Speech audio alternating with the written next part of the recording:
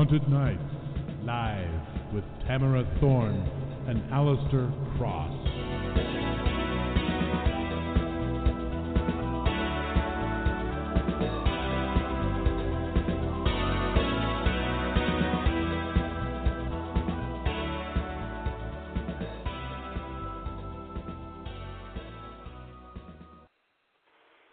Like to thank W.J. Pierce for creating and performing our music. Good evening, everyone, and welcome to Thorne and Cross Haunted Nights Live. We're your hosts, Alistair Cross and Tamara Thorne. Thank you for joining us. Before we introduce tonight's guest, we thought that with fall on the horizon, we ought to tell you a little about our ghostly serial killer-laden novel, The Cliff House Haunting. This is actually the first Thorne and Cross novel, the first one that we ever collaborated on, and it began as well. When we started writing together, we decided we were going to try and write a short story together just to see how that worked. Didn't work. And at the end of the day, the Cliff House Haunting is the result. And by the way, we had to cut about 50,000 words out of this. And we did, and yeah. So, and we've been writing together ever since. But without that said, Tamara, tell them a little bit about the Cliff House Haunting. Yes, it's all about beer and Schnitzengruben, and I know 3 is your limit, Lester. It's Oktoberfest time, and this is called The Cliff House Haunting. The Blue Lady walks. Oh, I'm reading the back cover copy. I didn't need to read that. Let me read you the right part. Since 18... Yeah, it's that kind of day. I had some Schnitzengruben, and I'm very silly now. Since 1887, Cliff House Lodge has been famous for its luxurious accommodations, fine dining, and its ghosts. Overlooking Blue Lady Lake, nestled among tall pines, Cliff House has just been renovated by its owners, Teddy and Adam Bellamy, and their daughter, Sarah. Cliff House has not always been a place of rest and respite, though.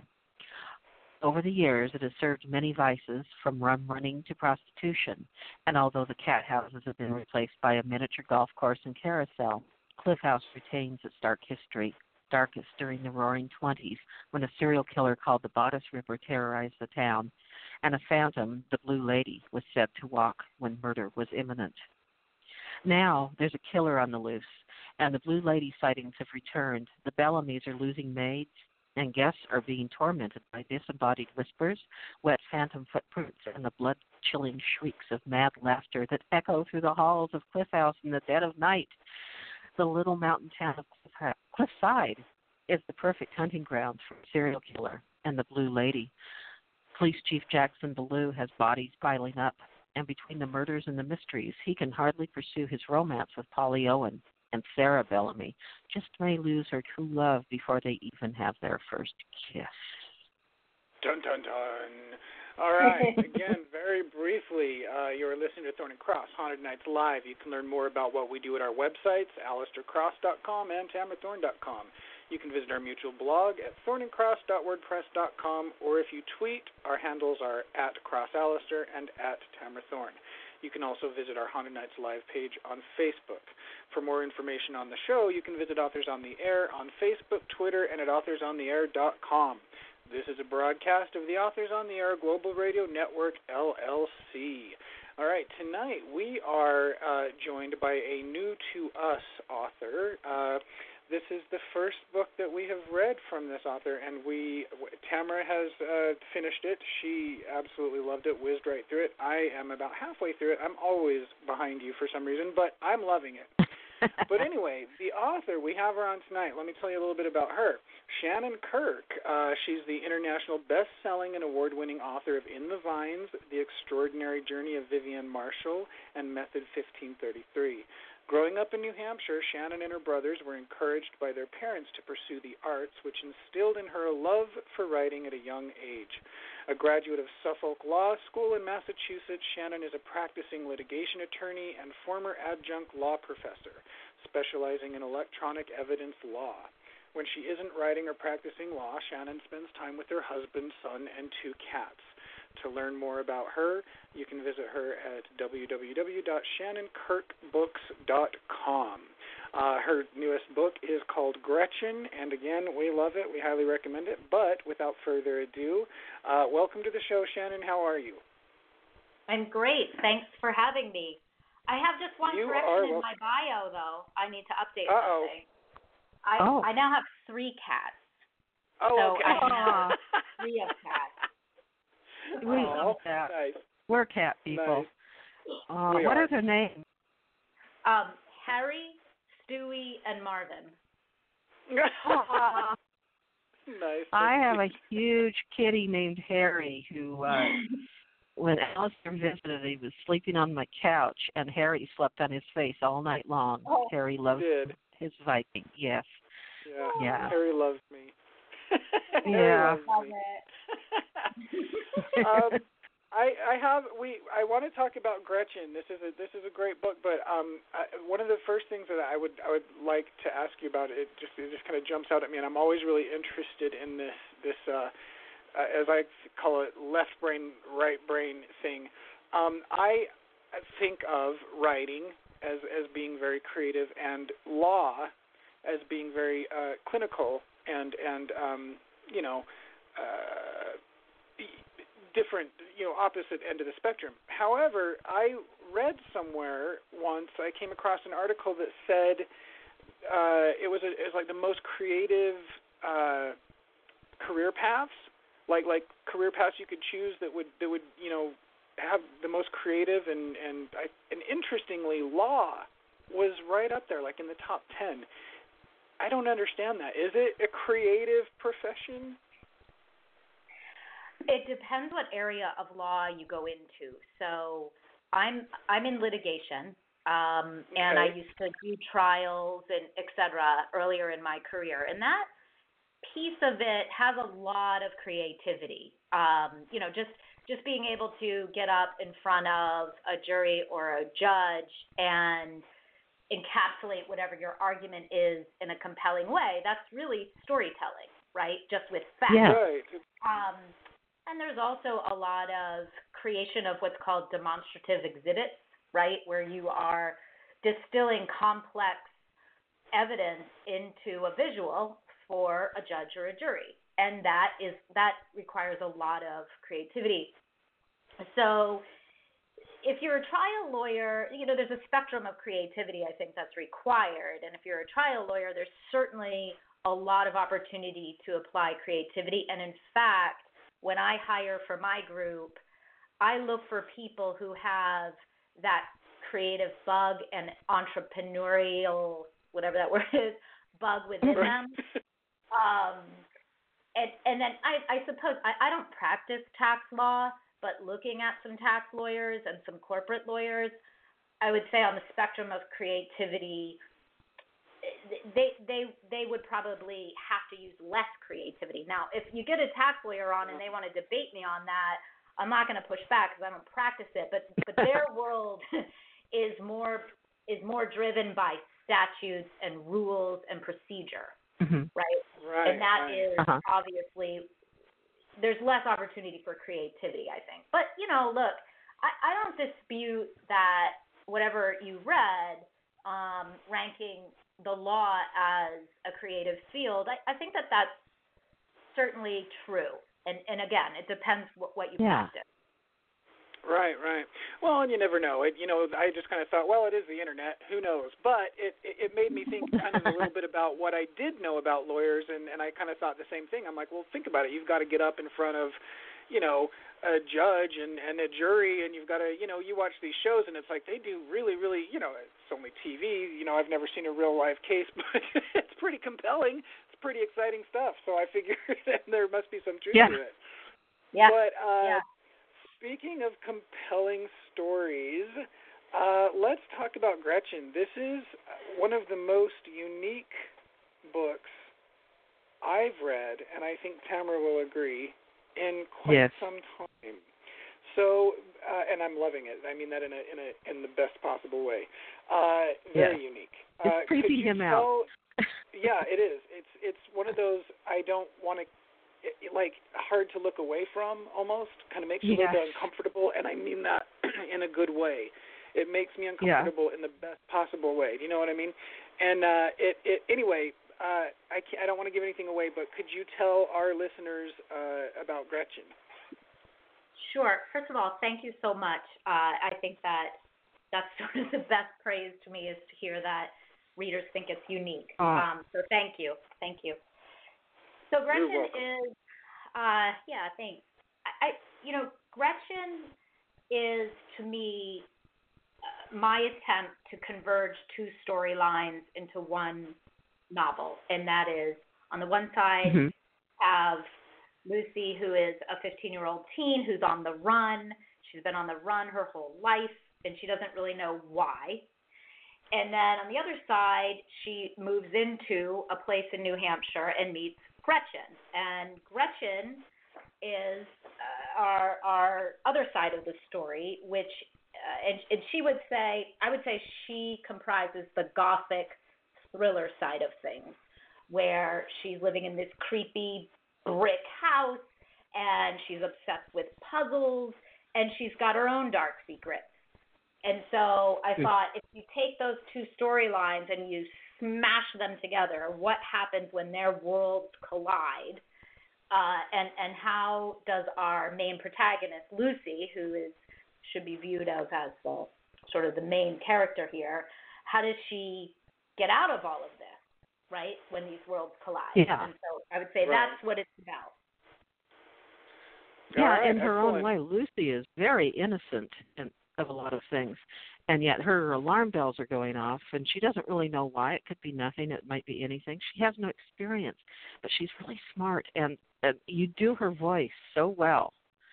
And Gretchen, I never knew anybody that bad, but I've known a few Gretchens, especially in high school, and you're attracted to them, and then you get to their house and you think, okay, maybe I should go home now.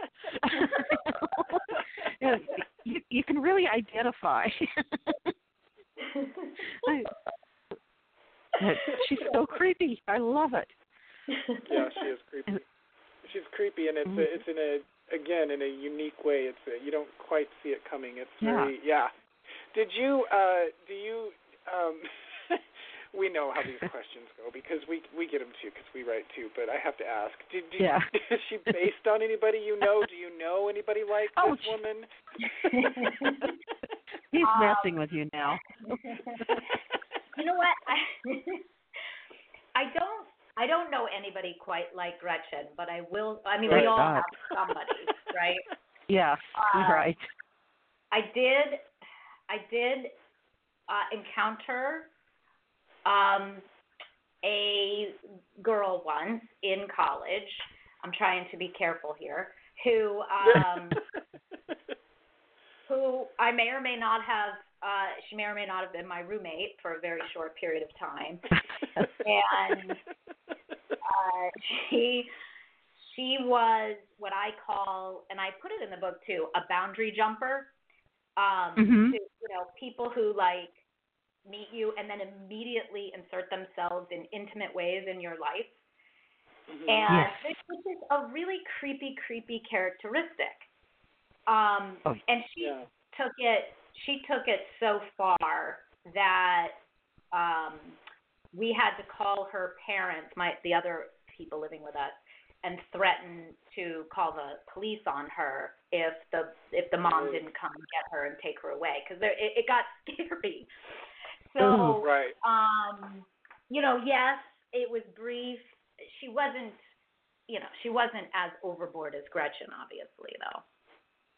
She just was sort of that boundary jumper kind of person. That's a good term. I love that. I'm gonna hang on to that because we've all known those people, and sometimes, that is the perfect term. We've talked about this, Tamara. Frequently we have them in our inbox. Yeah, just that slight little twinge that you get every so often, and it's like, I don't know why this person is, setting off little alarm bells, but I'm going to trust it. And you know what I think? I think that's probably exactly what it is most of the time, or at least a lot of the time. It's just a slight crossing over inappropriately into the more intimate, a boundary jumper. That's nice. I like it. Yeah.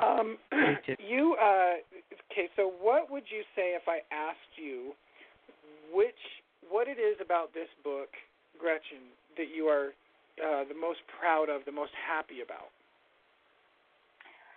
I am most happy about the mother character. I'm trying to do this without giving anything away. Yeah. I know it's the hard. chapter's We're titled always Mother. doing that. Yeah. I'm most proud, I guess I can say, of the character named Mag.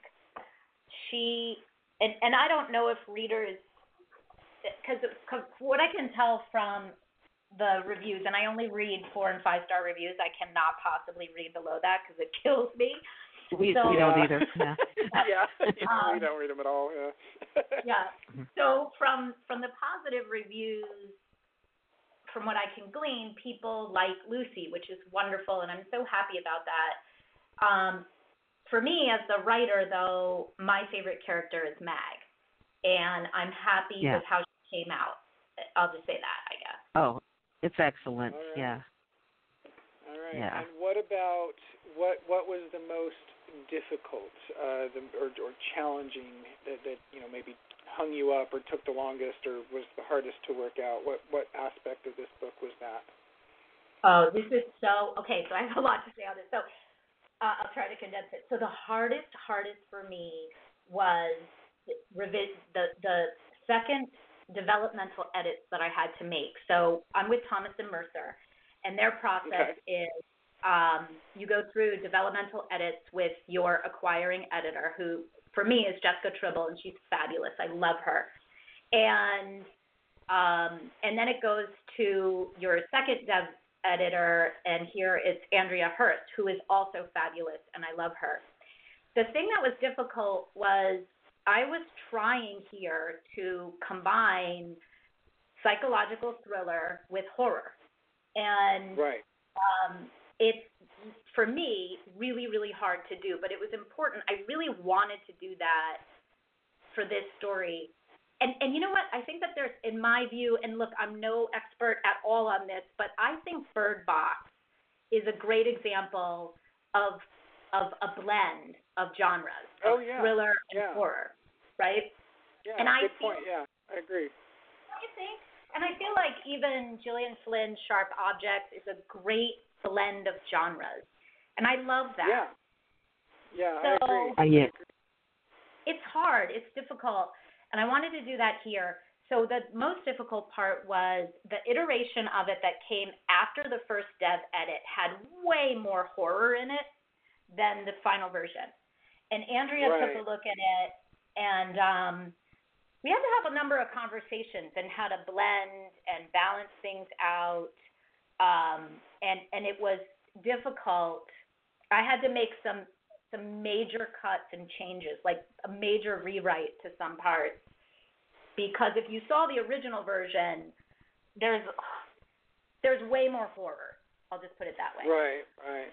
And well, so anyway, I'd say that you I'd say that you definitely succeeded. I think this is a big part of why this book appeals to us. We are huge fans of Gothics and that kind of subtle, quiet horror, like Rebecca. And you really nailed that. Plus the horror. We love horror, but we also like the quiet psychological part of it. And I'd say you nailed it. I mean that. Well, oh yeah, I agree. Thank you. I appreciate that. Thank you. I'm trying. I'm working on it now with my next novel too. It's hard, but I love it because I love aspects of psychological thriller and Gothic and horror, and I just love to have it all together if I can. Right. So. Yeah, it's great. So now, what do you hope readers take away from this book? When someone finishes this book, what do you most hope that they take away from it? Oh, so my hope with all of except for my first book, because I have a different hope for that one. But my hope is that people just have a total and complete escape, right? Like the world is just so dark and kind of scary right now, and I just want people to be able to be immersed for a while and be entertained. That's really all I ever want. Nice. I agree. That's a great answer because it's what we need Being more an than anything, I entertainer. think. Yeah. Yes, exactly. I agree. Totally. All right, so what are you working on now? Can you tell us anything about that? Yes, and I'm really excited about it. So my working title is called The House of Peculiar Fears. Ooh, nice. I love that. I hope you keep that. I hope so, too. And fears, you know how it is. But yes. Fears is spelled F-E-A-R-Z, and it refers to the Fears oil family of Maine. So, nice. Very wealthy family up in Maine. They live in a big, giant Gothic mansion. But it really, it's about a woman. Again, it's sort of the converging of two storylines. A woman is kidnapped at the start of the book from her home, and she's convinced it's the Fears sisters of Maine because they took her when she was 8. And you know all this, I'm not giving anything away. Yeah. Okay. Convinced it's them and that they've come back for her again. And so it's a story about why was this grown woman taken now, and how does that converge with what happened to her by the Fears oil sisters in Maine when she was 8. And it's just, and it's two voices. It's the woman, she's 43, 44, and her 16-year-old son. So the chapters alternate between the two of them. And so, that's it. Very That's nice. the story. I got to work on my sounds tips great. on it, but that's what I'm working on. All right. Well, I hope we hope that when that comes out, you'll we're friends on Facebook now, so we're going to keep an eye on you, and we're going to have you back when we're watching you. He's kind of creepy too. Yeah. Speaking of boundary jumping, and but yeah. Yes. But yeah, so but he's so again, cute, we don't mind. Yeah. Yeah, sure. But again, the new book is Gretchen. It is a thriller by Shannon, Kirk. We, Thorne and Cross, highly recommend this. This is fantastic we do. stuff. If you like Gothic, if you like horror, if you like a little of both. Shannon, can you tell our listeners one more time where they can find out more about you and your work? Sure. Thank you. So you can find out everything you need to know about me and buy links at my website, ShannonKirkBooks.com. All right. Perfect. It's been a pleasure. I'm happy to meet you. And I'm looking forward to finishing Gretchen. Like I said, I'm about halfway through it now. I'm excited to see how it goes, and I'm excited to see what you do next. So, and I mean that. So, yeah, we'll keep in touch. He does. Okay, thanks for having me. Appreciate it. All right. You're more than welcome. Thank you for being on. Yep, thank you for being on. And thank you, everybody, for listening. This is Thorne and Cross, Haunted Nights Live, and until next week, we wish you haunted nights and sweet screams.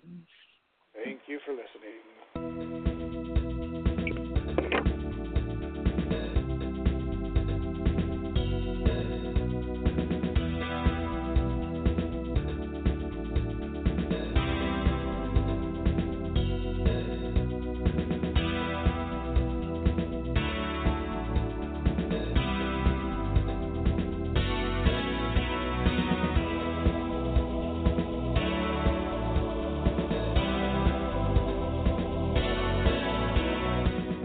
Haunted Nights, live with Tamara Thorne and Alistair Cross.